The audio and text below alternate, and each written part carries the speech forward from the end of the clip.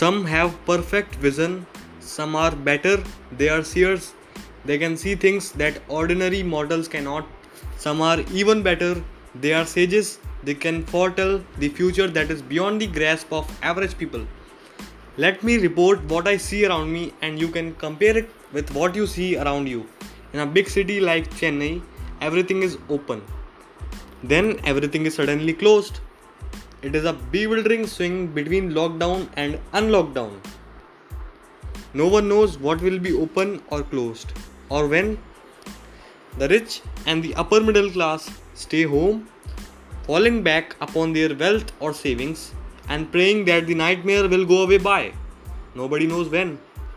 The lower middle class play hide and seek with their workplaces, venture out only if absolutely necessary, and return quickly to their homes. The prevailing emotion is fear. It is the poor, especially the shopkeeper, the self employed auto or taxi driver, and the tradesman, like carpenter, plumber, or electrician, who perforce must try their luck, go out in search of work, and return home with earnings that are less than 50% of usual earnings. The prevailing emotion is frustration. The very poor are devastated. They had migrated for work, they have migrated back to their villages, and the only two things that sustain them at the ration under the National Food Security Scheme, many state governments have made it free, and Maganrega work, both initiatives of the UPA government. Many, however, are still dependent upon the charity of NGOs. The prevailing emotions are disgust with the government and resignation to fate. In small towns, everything is open: the bazaar, the shops, the service providers. Except in the bazaars for vegetables, fruit, meat, and fish, there are few customers for footwear, clothing, barber service, etc. Agriculture shines. Rural India is completely open. Very few wear masks. There has been a bountiful harvest. The rabi crop has been procured. The sowing season has started and there are happy faces. People are buying essential items and staples, but not beyond that. Packaged food item and diet and nutrition supplements are popular. The rich farmers are buying tractors and agricultural equipment. Sale of two-wheelers and small cars has picked up smartly. The pent-up demand for commercial vehicle has spurred CV sales, but the relentless increase in petrol and diesel prices is a dampener. Supply chains are being restored, though there are some bottlenecks like GST. Agriculture will do well in 2020-21. Doing well means at best 4% growth that will contribute 0.6% to overall GDP growth. But gloom elsewhere. Everything else is surrounded by gloom and uncertainty. MSMEs feel they have been abandoned by the government.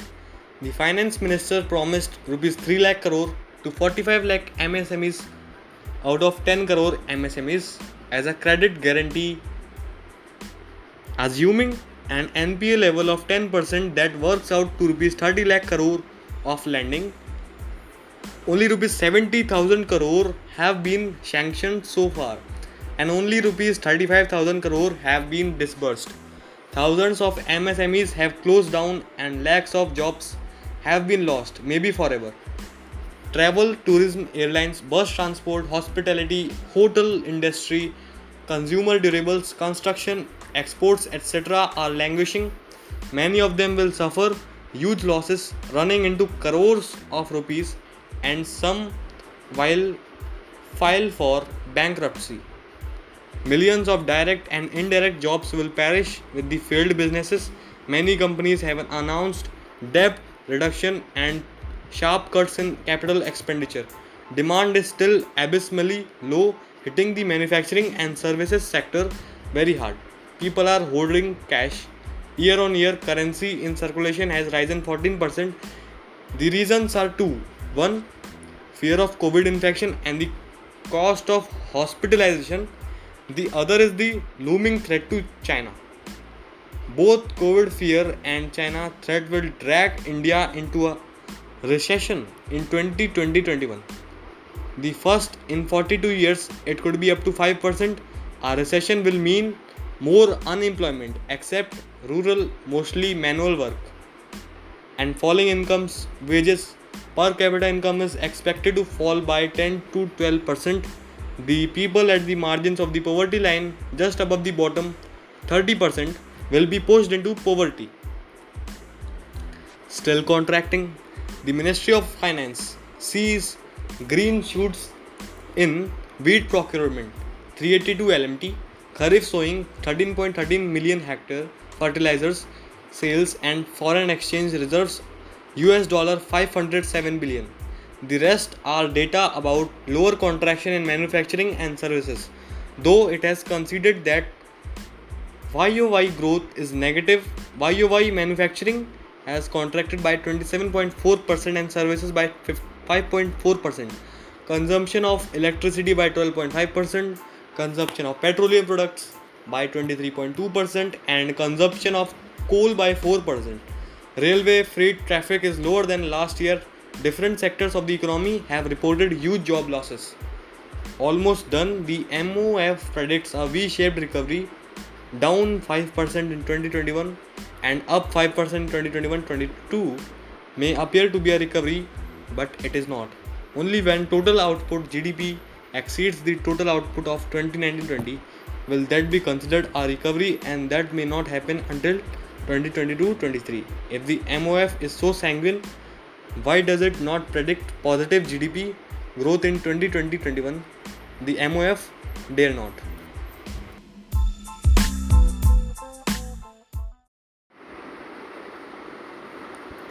India's foreign relation and the course of history. As examples show, national interest is that which is based on the perception of the government of the day. This article is written by C.R. Garikan. The Prime Minister Narendra Modi's public and undisguised reference to China's expansionism in his address to Indian troops last week on July 3 in Ladakh was so obvious that the Chinese lost no time in rejecting the allegation. As proof of China's non-expansionism, their spokesman denying the charge said that China had signed boundary agreements with all but two of its neighbors. In a tweet, the spokesperson said China has demarcated boundary with 12 of its 14 neighboring countries through peaceful negotiations, turning land borders into bonds of friendly cooperation. Down memory lane. Mr. Modi's deliberate and no doubt well thought out speech does raise a question in one's mind. Did he realize China's expansionism only after what has happened in eastern Ladakh in recent weeks? Or has he had such thoughts about China all along and decided to give expressions to them only now? One can expect that Mr. Modi must have had the measure of China's President Xi Jinping during his many meetings with him over the years. The Prime Minister's talk of Chinese expansionism reminded me of what Mrs. Indira Gandhi told me more than once during the time I served in her Prime Minister's office. She said, I can think of a time down the road in future when we might have normal, peaceful relations with Pakistan but never with China, because China basically is an expansionist power.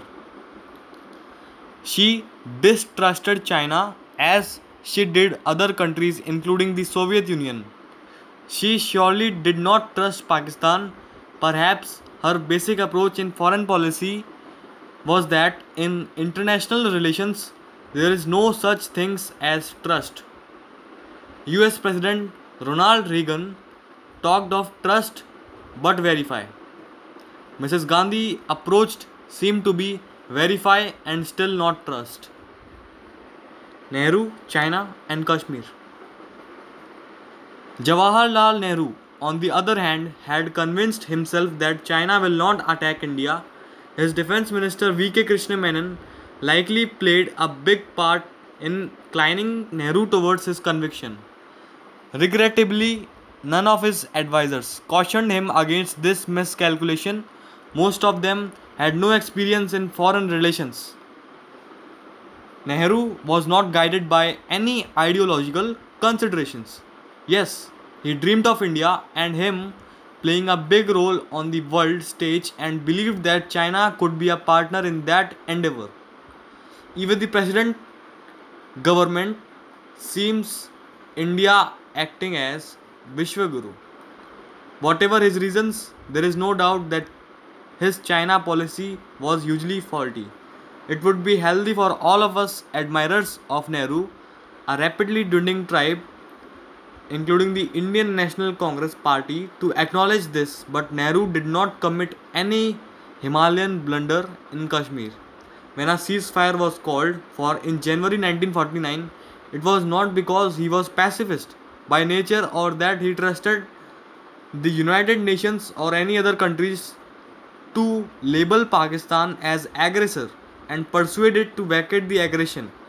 By that time, he had seen enough to British duplicity and America's leaving the lead on Kashmir issue to the British. The reality on the ground was that Indian army was in no position to run over the whole of Jammu and Kashmir at that time. This has been definitively and conclusively brought out by respected scholars as well as in the official history of the war published by the Defense Ministry several years later. After thorough research and interviews with all the relevant players, including senior most Indian military officers at the time. Nor was Nehru influenced by any ideological bias. I do not know for a fact that he was a leftist. I do know that he believed strongly that in foreign policy, national interest was the only guiding principle. In his response to a letter, Albert Einstein wrote to him a few weeks before independence, Nehru described foreign policy as essentially selfish. He was also clear in his mind that India's interest lay with the West. India needed technology and the other assistance, which he was convinced could be obtained only from America. The Soviets, he believed, were of no use in this matter. It was only after the Americans concluded the military agreement with Pakistan and started giving it massive quantities of arms that Nehru began looking to the Soviet Union. The mistakes and even the blunder over China that he committed were caused by wrong assessments and not due to any ideological factors. Handling Pakistan. Mrs. Gandhi has been similarly accused of being naive and too trusting when she allowed Pakistan's 90,000 prisoners of war to return to their countries without getting anything in return. Nobody is mentioning that she could have asked a quid pro quo. Should she have asked Pakistan to vacate all the territory it had occupied in Jammu and Kashmir? And for how long should she have kept the POWs in our countries? Until Pakistan returned our territory again at Shimla, nobody could state with conviction if she really believed that Pakistan's Zulfikar Ali Bhutto would live up to his commitment, oral as it was, to transform the ceasefire line into an international border. And if Bhutto did give such promise, which Pakistan denies and implemented it, would the Indian Parliament have accepted it? Today's ruling party wants to reclaim by what means has not been clarified. Even Aksai Chin from China.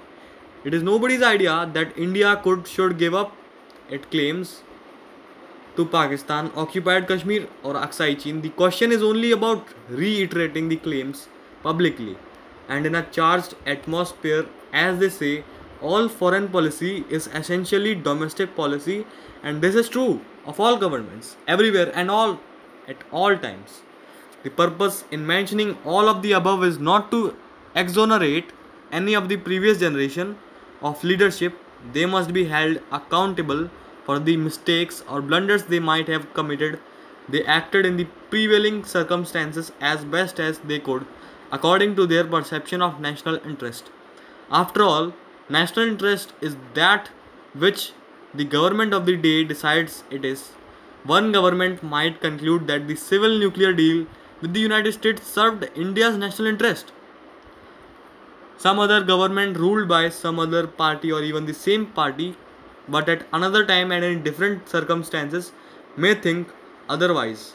By the same token, Mr. Modi, in the conduct of India's foreign policy, surely does not allow any extraneous consideration to influence his thinking and is basing his approach by what he perceives as furthering our national interest. History will pronounce its analysis in due course. Thank you.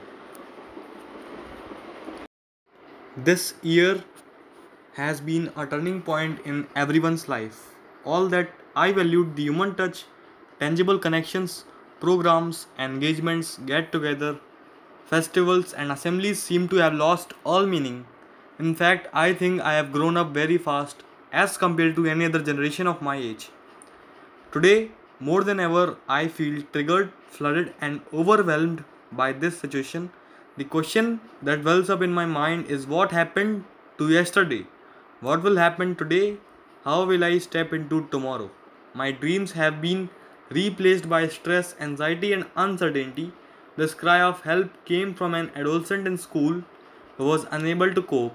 The coronavirus apocalypse has been devastating for adults, but adolescents have been impacted by it in a much greater manner. Between the ages of 13 to 17, teens and tweens have increased developmental motivation that makes it hard to isolate them. The hormonal changes during puberty combined with adolescent dynamics make them highly attuned to social status and peer groups. Caught in a vacuum at a time when they were all ready to launch themselves, many teens are wading through complicated emotions. They have had to adjust to online learning, isolated from their friends, and eliminate meaningful events from their calendars. They mourn the loss of school groups, sport, and informal get togethers. The ritual of going to class and hanging out with people who they have grown up with, even if they have not been close friends, seems over. Till now, the majority of children were in a vacation mode, but the reality of not going back to school has suddenly dawned upon them because the pandemic shows no signs of abatement. Levels of frustration, nervousness, and disconnection have become much greater. A nostalgia of events pre March has become intense. A lot of adolescents hope to get back so they can have a little time to officially close the book on their lives in school. Due to this pandemic, children are afraid of venturing outside their homes. Suddenly, their safety and security has been threatened and challenged from multiple angles. The more common stressors that teens are facing are loved ones becoming ill, non-stop pandemic news, family economics with their parents losing jobs, loss of traditional milestones in their school activities that are significant rites of passage, fear of catching a flight, visiting a grocery store, or even going to a dentist. All these have impacted their mental health. Adolescence is a state of major transition. It's when they start finding their identity, their sense of self from their peer group. If at this crucial period they are caught up in processing a range of very intense emotions from fear and anger to sadness and grief, the result can lead to a chronic anxiety disorder. Different teens are having different reactions. For introverted adolescents, the current situation is giving them a sense of calm or relief. The extroverts, whose energy is recharged by communication, are devastated by the quarantine. It is very important to be on the lookout for warning signs of depression, which range from emotional changes, feelings of despair and emptiness, mental changes, difficulty in focusing and thinking, physical changes including eating habits, weight, and sleeping patterns. It is imperative that we take very seriously actions of self harm or even words that may lead to it. Disorders have emerged affecting mood swings, behavior, and sleeping patterns due to the excessive use of technology. This 24-hour rhythm has now become the new norm and has broken up the space between waking and sleep. Parents are trying to balance their own work and the remote learning schedules of their children, trying to find ways to help them cope. Parents have to acknowledge the anxieties of their children and have an open and honest discussion about the struggles they are facing, but with a level of reassurance. Adolescents watch adults for psychological cues. If parents are calm, the children in turn will be more confident of their well being. What may seem trivial to an adult may be very important to a teen or a teen. Dismissing or minimizing their feelings is not the best approach. Parents must show compassion and validate their concerns because they will not get the moments they are missing back. The citation ceremonies, farewells, annual days, school carnivals, all of these make up the sights, sounds, feelings, and fragrances of the growing up years. It is their participation and reaction to these that will make them the adults of tomorrow. Schools and the homes have changed roles. The online teaching model has to be embedded with an emotional compass more than anything else, as mental health issues have already pinnacled and the domino effect is going to be felt across time. Social emotional learning will help children to cope and prevent arousal symptoms and strong negative emotions. Capsules of meditation, yoga, motivational conversation will help to deconstruct the conflict that children are facing. Identifying their areas of stress, detachment, and confusion should become an integral part of the teaching learning experience. In the immediate now and forever, we must stop worrying about the learning gaps, but think about how our children will cope with anxiety, uncertainty, and change. Can our children breathe, meditate, relax, experience tenderness, trust, and do they know if they have a self to find? If what is being taught in school and at homes is not connected with the child's happiness, survival, and sanity, then who is caring for our children? Murky Vikas Dubey case is a test that UP government and police can ill afford to fail. The case of Vikas Dubey, the gangster who was arrested by the Madhya Pradesh police in Ujjain on Thursday, nearly a week after 8 policemen in his pursuit were killed in near Kanpur, exemplifies a crisis in Uttar Pradesh police. At the time of his arrest, Dubey had at least 60 cases, including murder to his name. The July 3 ambush in his village raised several questions that have not been addressed, including complaints by a deputy superintendent of police, who was one of those killed. The DSP had red flagged the conduct of an official who was now being suspended. Dubey evidently travelled 3 states even as the UP police gunned down 5 of his accomplices. The wanton short circuiting of the rule of law in IFR Dubey seems part of the chilling encounter culture and the alleged complicities within the system. The rot in the police force has its root in this non accountability encounter culture that's celebrated by official dome and touted by many in the government as a major governance achievement. The police needs to ensure that Dubey has his day in court. Only a detailed trial, investigation, and prosecution will reveal what exactly led to the killing that night and the nature of the relationship between Dubey and those whose job is to keep a close tab on him and his gang. For the Dubey case has all the markings of a disquieting nexus that involves politicians, policemen, and criminals.